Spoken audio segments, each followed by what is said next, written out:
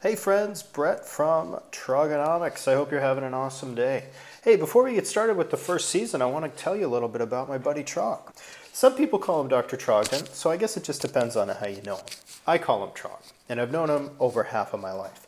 We first met at freshman orientation at Baylor University in the mid-90s. Trog studied economics and he graduated Phi Beta Kappa.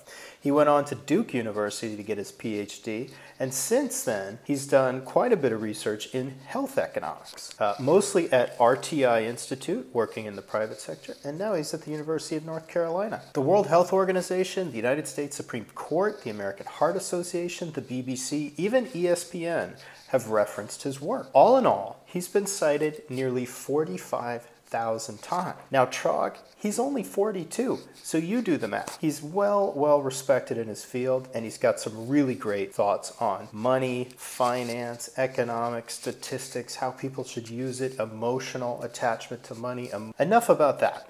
He has a very interesting perspective, and he's been a mentor and he's been an advisor to me over the years of our friendship, and I want to share with you some of the things that he's done.